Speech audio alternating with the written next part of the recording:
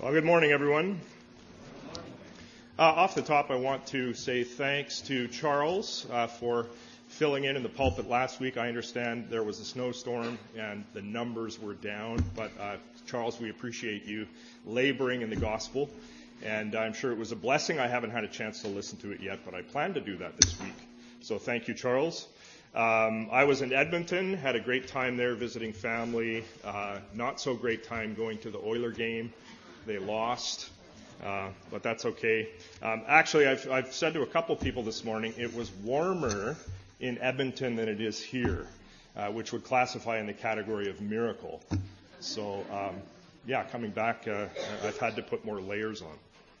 Anyway, all that aside, let's bow our hearts and our minds once again to the Lord, and let's pray. Father in heaven, the passage in the Sermon on the Mount that we are about to explore is what I would classify as assertive grace. I pray, Spirit, that you would be assertive as you need to be with some of us this morning. But Lord, that your grace also would shine through, that we would leave this place knowing that we have to do some work, some of us, but knowing also that you give gospel grace. We pray these things in Jesus' name and now ask for your help to keep us alert to what you are saying to your church. Amen.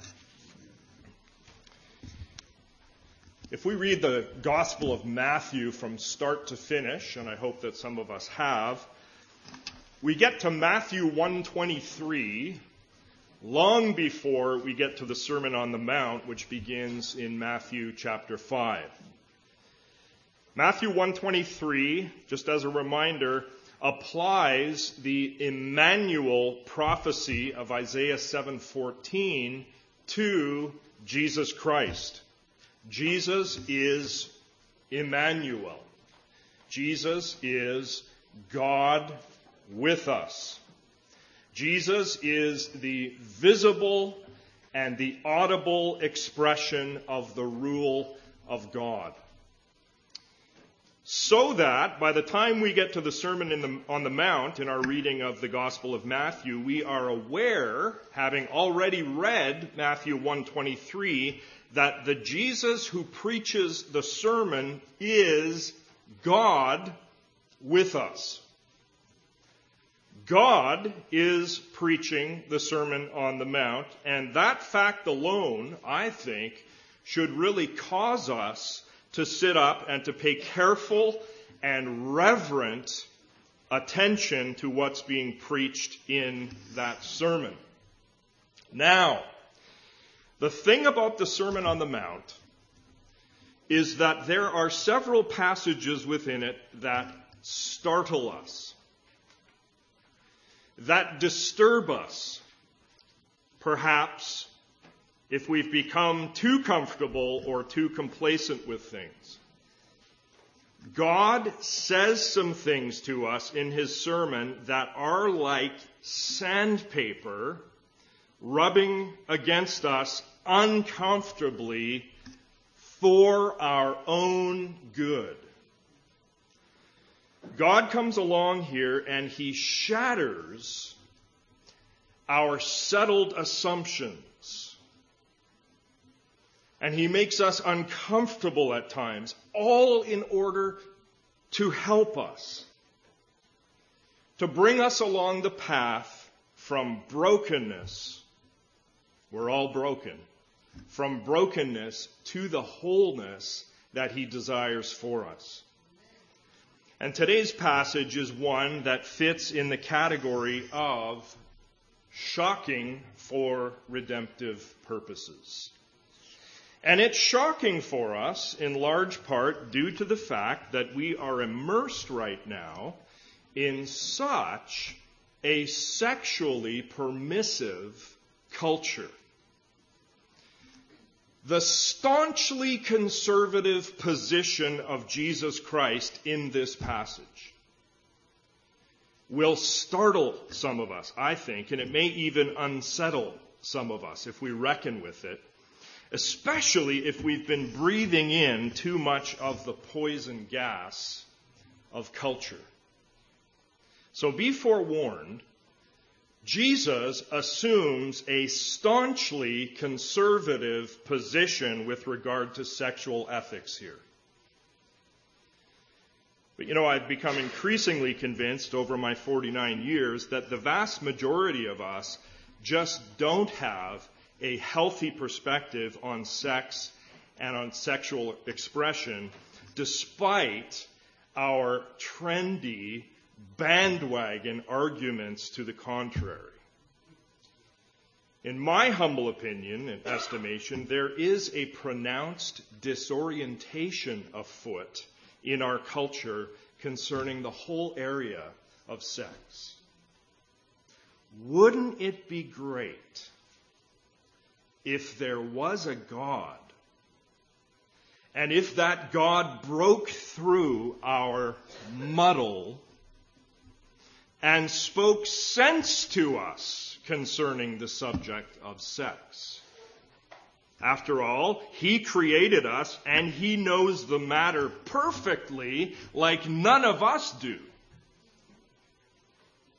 Well, in the next section of the Sermon on the Mount, we have the Son of God talking to us about certain sexual matters. And we would do very well to listen to Him, as God calls us to do in Matthew 17:5, where He says, "This is my beloved Son with whom I am well pleased.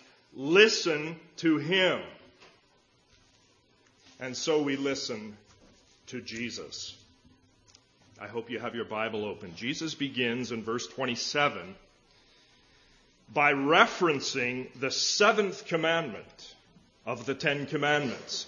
He says, "You have heard that it was said, 'You shall not commit adultery.'" Of course, that phrase, "You shall not commit adultery," is the seventh commandment, which is found in the Old Testament in 2 places, in Exodus 20:14, and again in Deuteronomy 5, verse 18. So it's clear here that in Matthew 5:27, Jesus is making direct reference to the seventh commandment, and the seventh commandment prohibits adultery. What is adultery? Well, in basic terms, adultery is when a married man or a married woman has sexual relations with someone who is not their spouse. The penalty that God prescribed for adultery in the Torah, and again, just so we're straight on this, the Torah is the law of God given in the first 5 books of the Bible. The penalty that God prescribed for adultery in the Torah was the death penalty. Deuteronomy 22:22 and Leviticus 20, verse 10 both have death as the prescribed penalty for those who committed adultery. Evidently, then, adultery is a grave and a very serious offense in the eyes of God. There's no getting around that fact. Now, some interpreters within Israel, during the time of Jesus and before his time, attempted to skirt around the seventh commandment and its ramifications by arguing that the commandment only applied if an Israelite committed adultery with another Israelite. In other words, if, for example, I was a married Israelite man, I was free, they said, to have sexual relations with a Gentile woman who was not my wife. Such a thing would not technically qualify as adultery.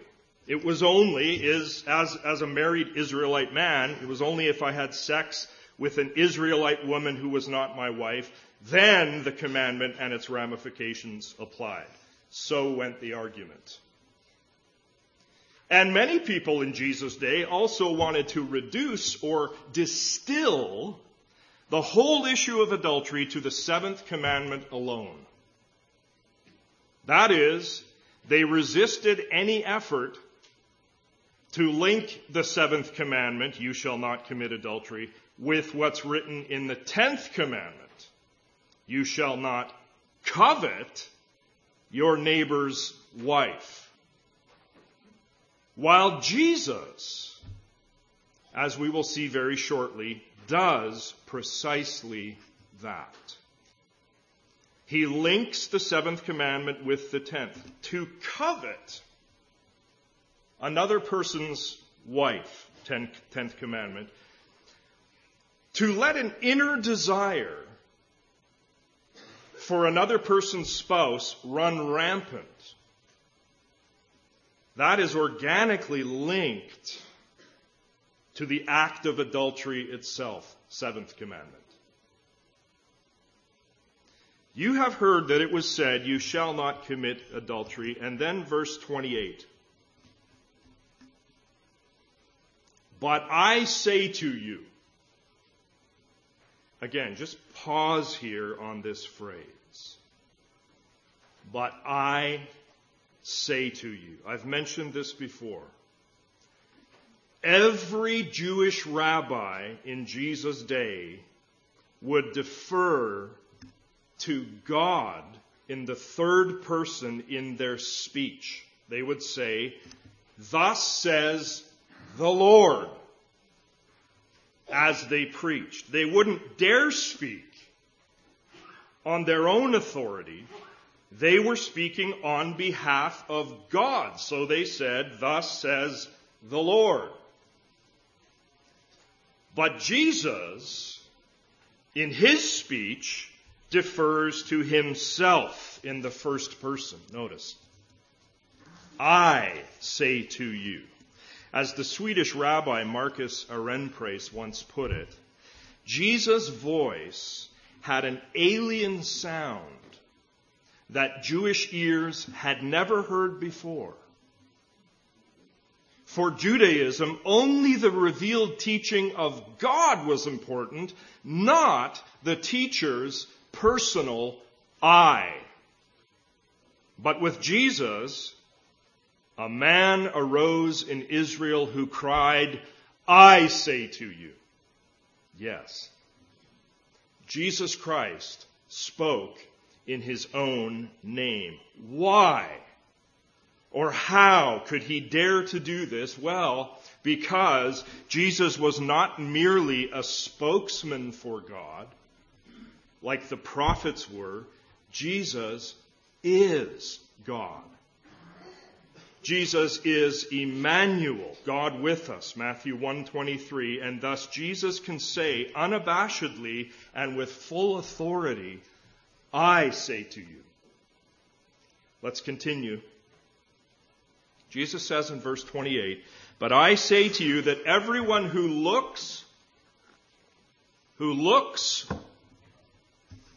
at a woman with lust has already committed adultery with her in his heart. This past week, 2 of my children went to the optometrist to get stronger lenses for their glasses. Weak lenses make your sight blurry. You need a stronger prescription so that things come into sharp focus again. What Jesus is doing here in verse 28 is he's strengthening the prescription on the 7th commandment so that it comes into clear and sharp focus. People in his day were blurry in their perception of the 7th commandment. As we said moments ago, they wanted to limit, you shall not commit adultery. They wanted to limit that command only and solely to the actual act of adultery. And that was a blurry perception. What Jesus does here is he sharpens the focus. He brings the 7th commandment into combination with the 10th commandment. In the 10th commandment, God prohibits inappropriate and unbridled sexual desire for someone who is another person's spouse. You shall not covet your neighbor's wife. What Jesus is saying here in verse 28, listen carefully, is that it doesn't go far enough to simply refrain from the act of adultery. It doesn't go far enough. We must refrain from the act of adultery, but it doesn't go far enough. His essential point here is that we must also refrain from illicit, unlawful, lustful, sexual intentions concerning the opposite sex. Now, yes, in the immediate context of verse 28, Jesus is talking to men. In the immediate context, he's talking to men. Men who look at women to lust after women.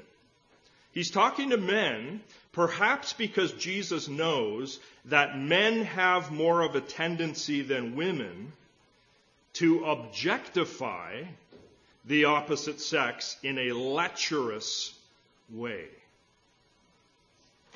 Men, are you with me? It's awful quiet in here. So he's talking to men, but with John Stott and with many other New Testament commentators, I want to argue that we would be short-sighted, I think, to limit the application of verse 28 only to men. Stott cautions us against reading verse 28 only in terms of a man lusting after a woman. The application is broader. Stott argues that verse 28 has application for a married or unmarried man who lusts inappropriately after a woman, but it also has application for a married or unmarried woman who lusts inappropriately after a man. At the very least, those applications are in force here. Stott concludes on the matter this way on what Jesus is teaching here. He says this: Jesus' emphasis is that any and every sexual practice which is immoral in deed is immoral also in look and in thought. I want to read that to you one more time. Stott says, any and every sexual practice which is immoral in deed is immoral also in look and in thought. Well, let's try to further refine our understanding of verse 28. What I want you to notice here are two key words in the verse. The words look or looks, and the word heart. Everyone who looks at a woman with lust has already committed adultery with her in his heart. First of all, how does one look? One looks with the eyes.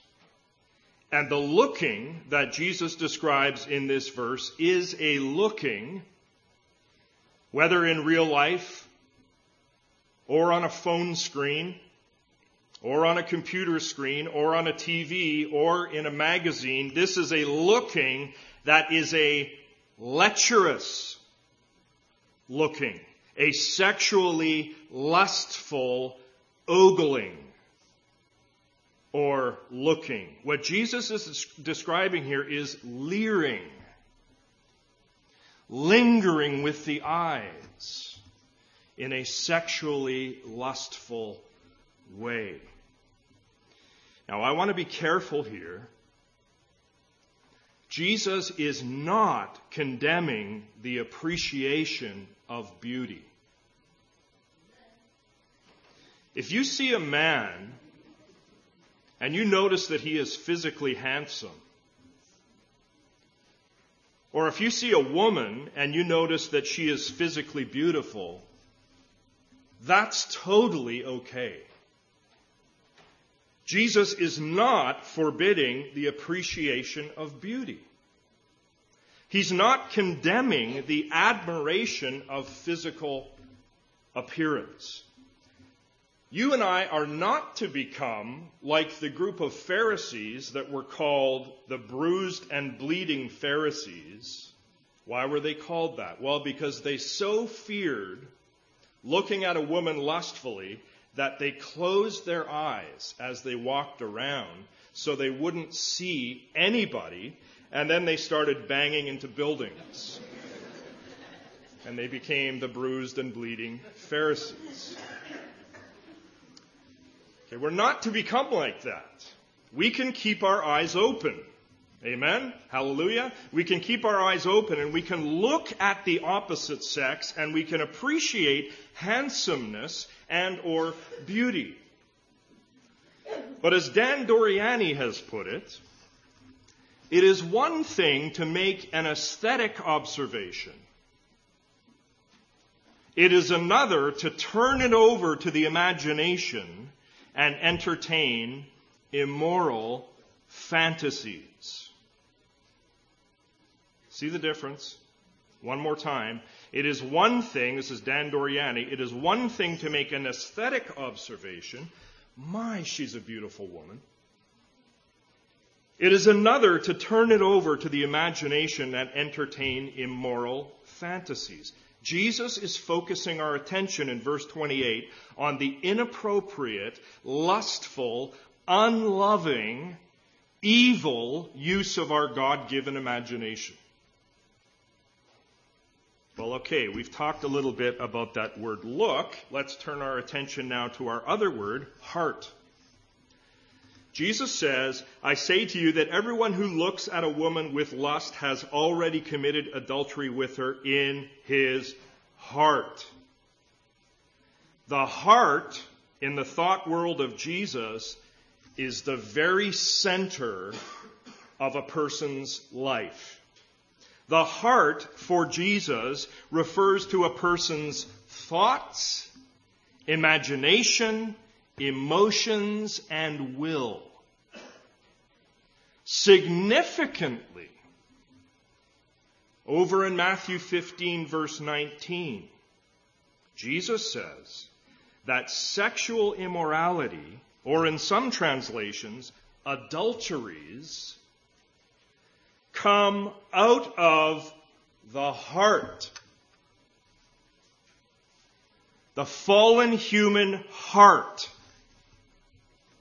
is the wellspring of sexual immorality.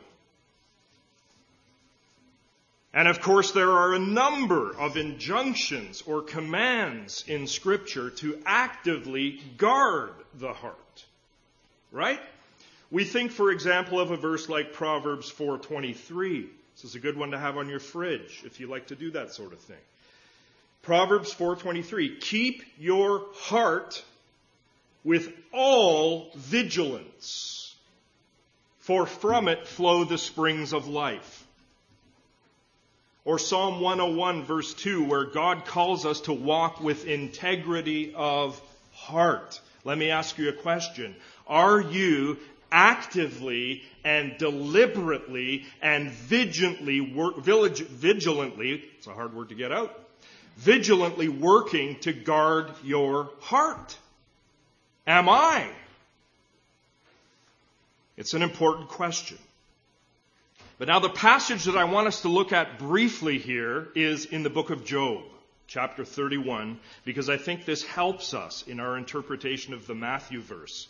So in Job 31:1, Job talks about, listen to his language here, he talks about making a covenant with his eyes, making a covenant with his eyes so that he would not gaze on a virgin. And then down in verse 7, he describes the possibility of his heart going after his eyes. Isn't that interesting? His heart going after his eyes. And in verse 9, he talks about having his heart enticed toward a woman. So there is an interplay in that part of Job between the heart and the eyes. There's a connection made between eyes, or looking, and heart, or imagination. Job's heart followed his eyes or was fed by his eyes.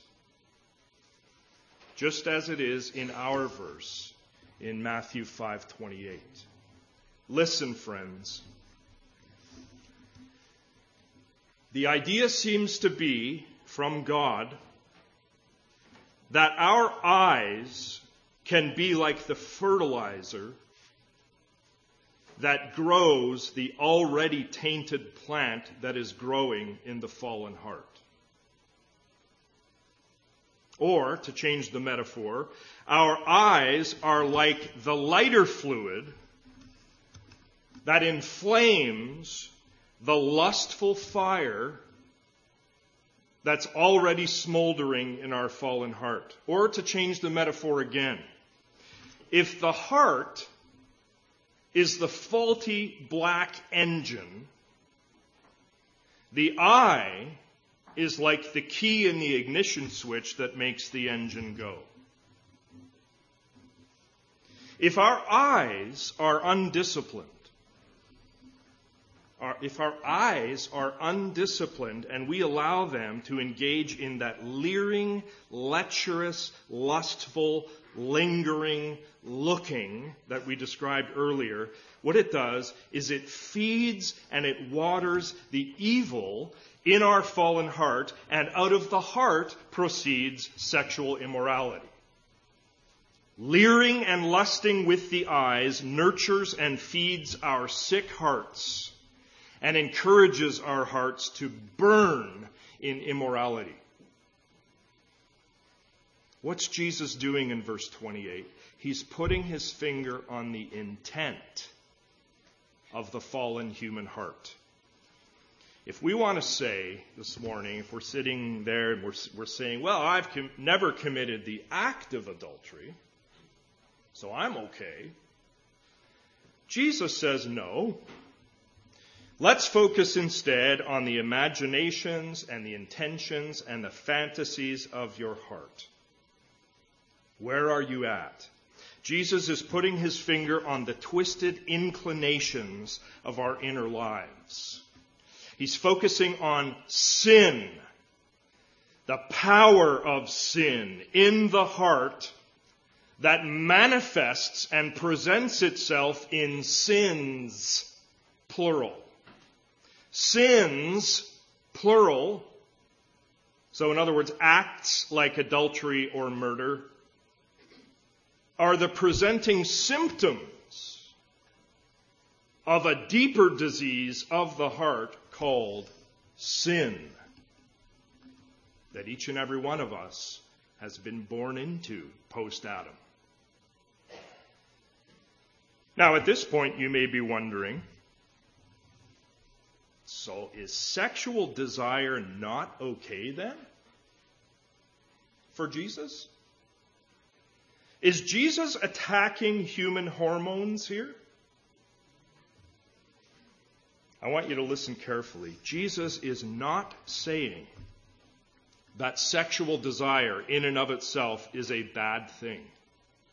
He's not saying that, and he would never ever say that. In fact, he champions sexual desire, and he celebrates it, and he wants us to celebrate it in places like the Song of Songs. Did you know that in medieval times you had to be 13 before you were allowed to read the Song of Songs in some circles? Did you know that? Song of Songs is a great celebration of human sexuality. Or Proverbs 5:19, or 1 Corinthians 7, just to name a few.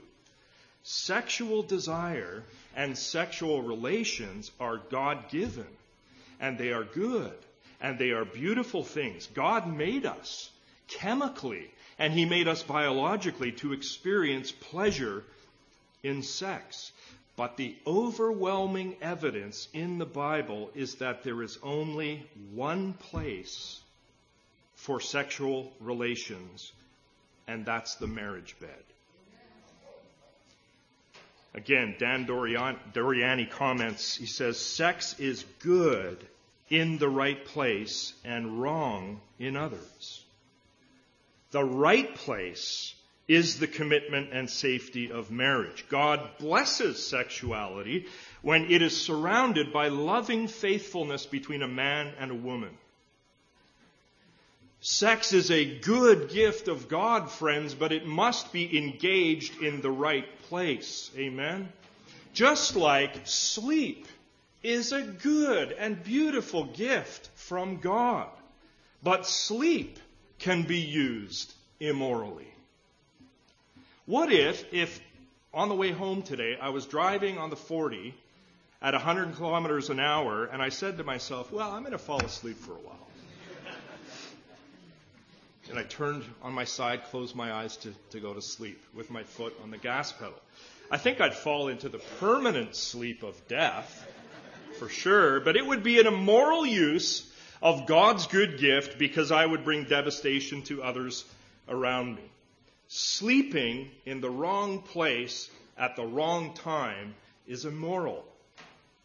Sexual desire and sexual relations are good gifts of God, but there is a right time and place for them, and there is a wrong time and place for them. In Matthew 5:28, the Son of God is describing the wrong time and place for sexual passions and sexual relations. He's saying that the person who lusts in the manner that we have described is the person who is breaking the 10th commandment about coveting, which in turn also breaks the 7th commandment. The lusting person has already committed adultery in the heart. Now, as we move finally to verses 29 and 30, I want to say that in the most basic terms, and I hope you're listening, in the most basic terms, these two verses are about not getting to the place described in verse 28. In other words, these two verses give the preventative medicine so that you and I won't end up at the place of the lusting person described in verse 28 who breaks the 7th and 10th commandments. And listen very carefully now, friends. I want you to listen very carefully. The preventative medicine that Jesus prescribes in verses 29 and 30 is enormously, massively, gigantically, hugely, crucially, vitally, momentously important for you and I to take this preventative medicine and to apply in our lives. And why? Because the stakes for us could not be any higher. Let's notice what's at stake here first. What are the stakes? Now again, I remind you, this is God, the one who created you. This is God talking to us here. Okay? Keep that in mind. Twice in verses 29 and 30, he talks about the possibility of our whole body being thrown into hell. If we fail to take the medicine, or if we fail to do the work that Jesus prescribes in these verses, and this is work or medicine that will cause us to avoid the lusting described in verse 28. If we fail to do the work or take the medicine, the horrifying result of our ongoing, unchecked lusting, according to Jesus Christ, will be eternity in hell. Preaching is hard sometimes, but I'm just the messenger. Above all, I want you to hear Jesus this morning. Please don't focus on Brent. Focus on Jesus and what he says to you here. The stakes are so high for you and for me in this matter. Let's read verses 29 and 30 from start to finish, and then we'll come back and just unpack them briefly. Jesus says, After saying what he's just said about lusting and the eyes and adultery in the heart in verse 28, he says now, if your right eye, there's the looking again, right? If your right eye causes you to sin, tear it out and throw it away. For it is better for you to lose one of your members than that your whole body be thrown into hell. This is Jesus speaking. And if your right hand causes you to sin, cut it off and throw it away. For it is better that you lose one of your members than that your whole body go into hell. I warned you at the beginning that the passage under consideration this morning would shock us. And here it is. I think Jesus purposely intends to shock us and to unsettle us here for our own good, for our flourishing as human beings. He uses imagery in these verses that is intentionally grotesque, intentionally disturbing, gouging out your own eye, cutting off your own hand. Can you imagine doing either of those things? This is really gross, and it's really unsettling. Now, the question, of course, is Jesus talking about literally, physically, gouging out an eye and or cutting off a hand? Is he prescribing that we actually do these horrific things as measures to stop sinning?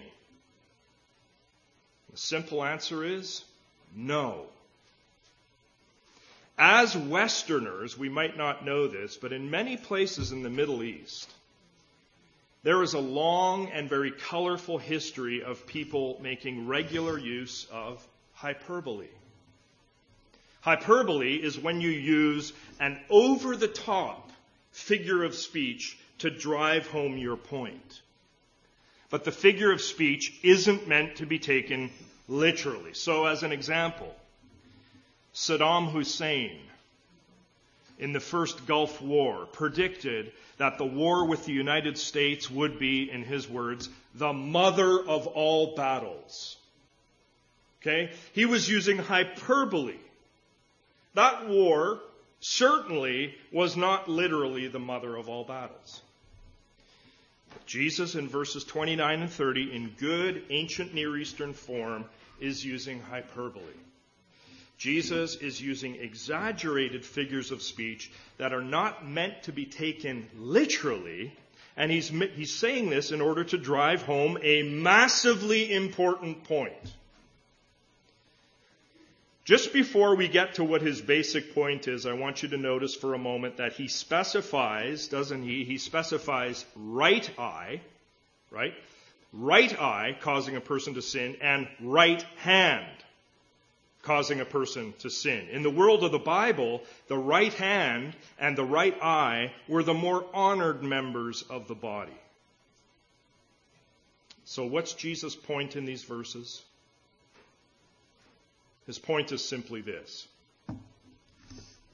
Since the consequences of ongoing sexual immorality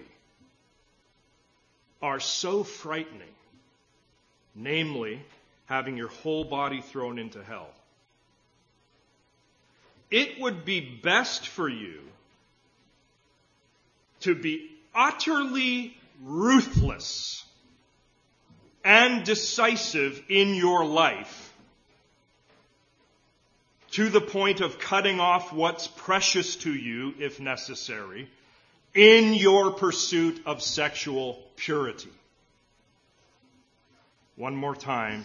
Since the consequences of ongoing sexual immorality are so frightening, namely having your whole body thrown into hell, it would be best for you to be utterly ruthless and decisive in your life to the point of cutting off what's precious to you, if necessary, in your pursuit of sexual purity. The idea here is, gouge out and maim and utterly, urgently eliminate and resolutely kill whatever it is that prompts you to lust. Notice the trauma that Jesus describes in these verses. Gouging out an eye and cutting off a hand. Sometimes to eliminate pathways to lust in your life, it will be a traumatic thing. It might even involve canceling your cell phone. Traumatic, right? Canceling your cell phone if you're prone to looking at porn on your phone. It's awful quiet in here. Better to go through the rest of your brief life on this earth without a cell phone. If your cell phone has become for you a candy store of lust. Better to go through life without the cell phone, this little blip on the radar of your eternity, this little 75 years. Better to go through that without a cell phone than spend an eternity in hell.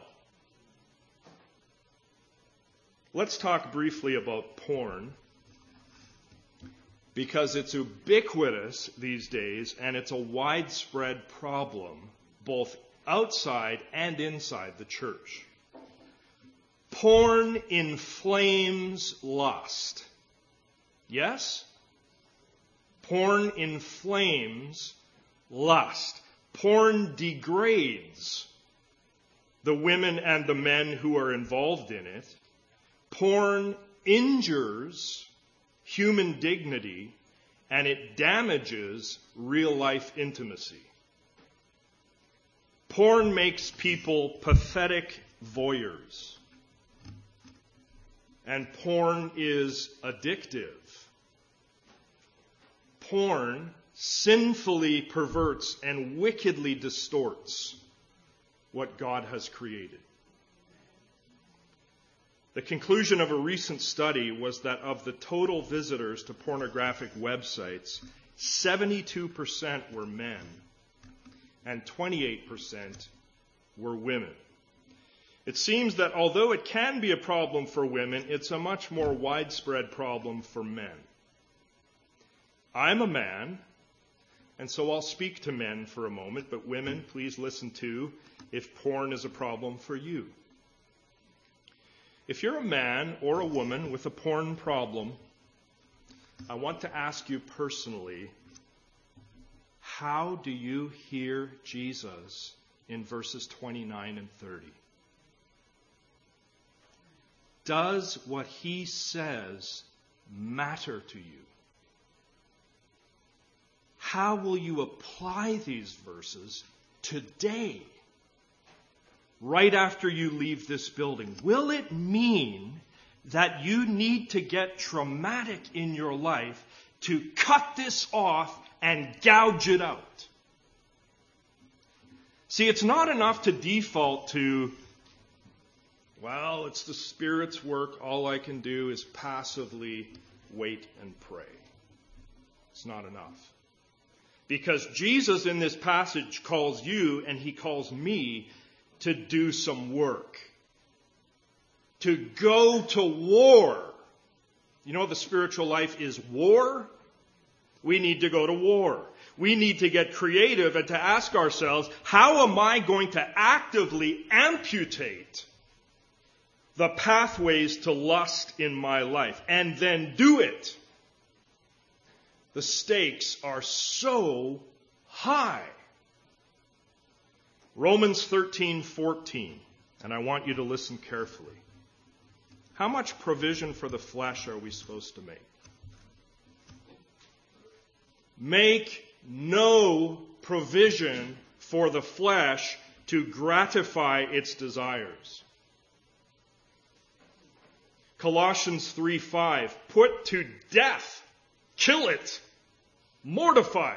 Put to death what is earthly in you, and the first thing there, sexual immorality, impurity, passion, evil desire, and covetousness, interestingly enough, which is idolatry. make no provision, put to death. If you sense, and if you know that there is that ugly, voracious, lustful fire that is already smoldering in your heart, don't willfully douse it with gasoline through your eyes, lusting so that the flame goes crazy. There's too much at stake.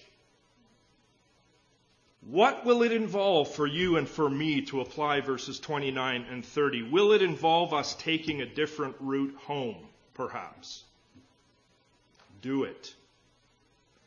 Will it involve us avoiding someone's house? Don't go to that house. Will it involve us giving away our computer altogether? Or, at the very least, installing the Covenant Eyes software or similar software? Do it, if necessary. The stakes are so high. Will it involve something traumatic like changing jobs? Or changing schools? For some, it might also mean getting a whole lot more serious and disciplined and sober with spiritual disciplines. Regular Bible intake. Preaching God's love to yourself more than you currently do. Seeking forgiveness. Pleading to God in prayer. Seeking trusted counsel. Listening more than you talk. Listening better. Fasting. Confessing to a trusted friend. Heartfelt repentance. To be faithful to Jesus in this matter might mean a traumatic amputation for you in one of the ways that we have mentioned, or in another way that we didn't mention. It might mean breaking from something that you cherish. There's work for you to do and for me to do. Eternity is at stake, according to Jesus. Martin Lloyd-Jones once said this: nothing must be allowed to come between you and your soul's eternal destiny. Now, if you're listening to this sermon and you feel disquieted, quite convicted by what Jesus has said to you in this passage, if in listening to what Jesus has said here about sexual lust, you feel utterly helpless, and you feel a sense of your sin and your foulness, if you resonate with the Apostle Paul in Romans 7:24, "Oh, wretched man that I am, who will deliver me from this body of death?" If this morning you feel a fresh sense of your poverty of spirit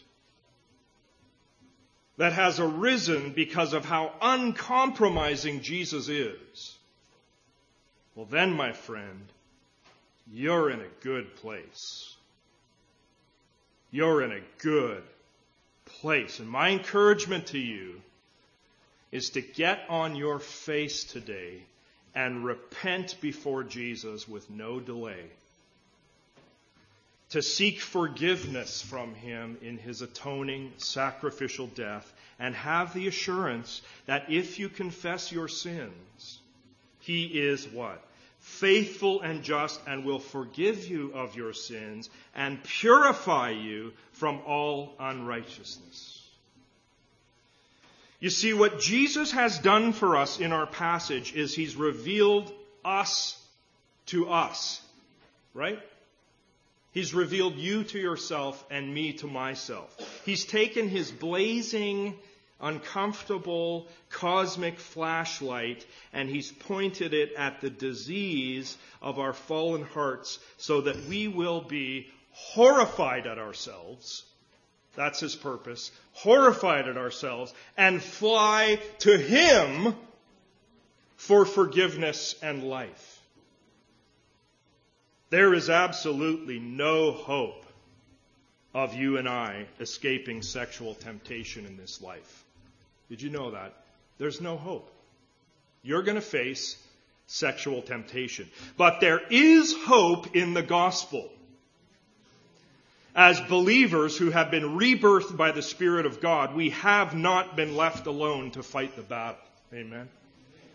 In Romans 8:13, Paul says something incredibly vital. He says, and I want you to listen, Romans 8:13, he says, if by the Spirit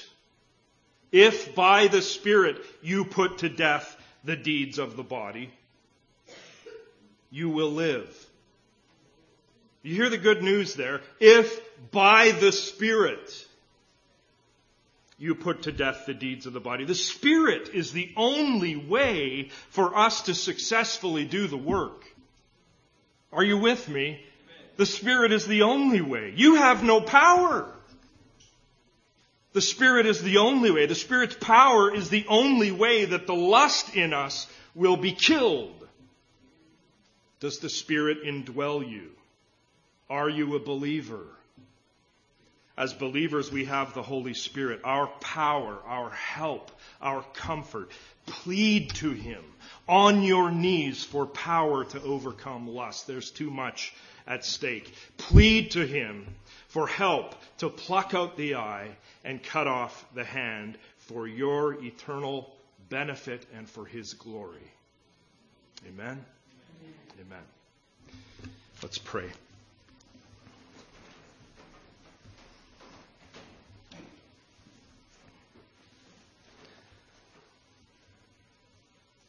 Father, you always have ways of flipping our worlds right upside down, upsetting the apple cart, rubbing us uncomfortably with sandpaper for our own good, for our flourishing.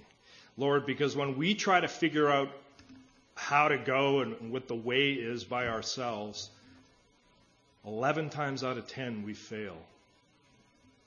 To whom else should we go? You have the words of eternal life. And we thank you for the words of this section of Matthew 5. And may the Spirit come along and help us today and this week to apply what Jesus has said to us and what the Spirit is teaching us.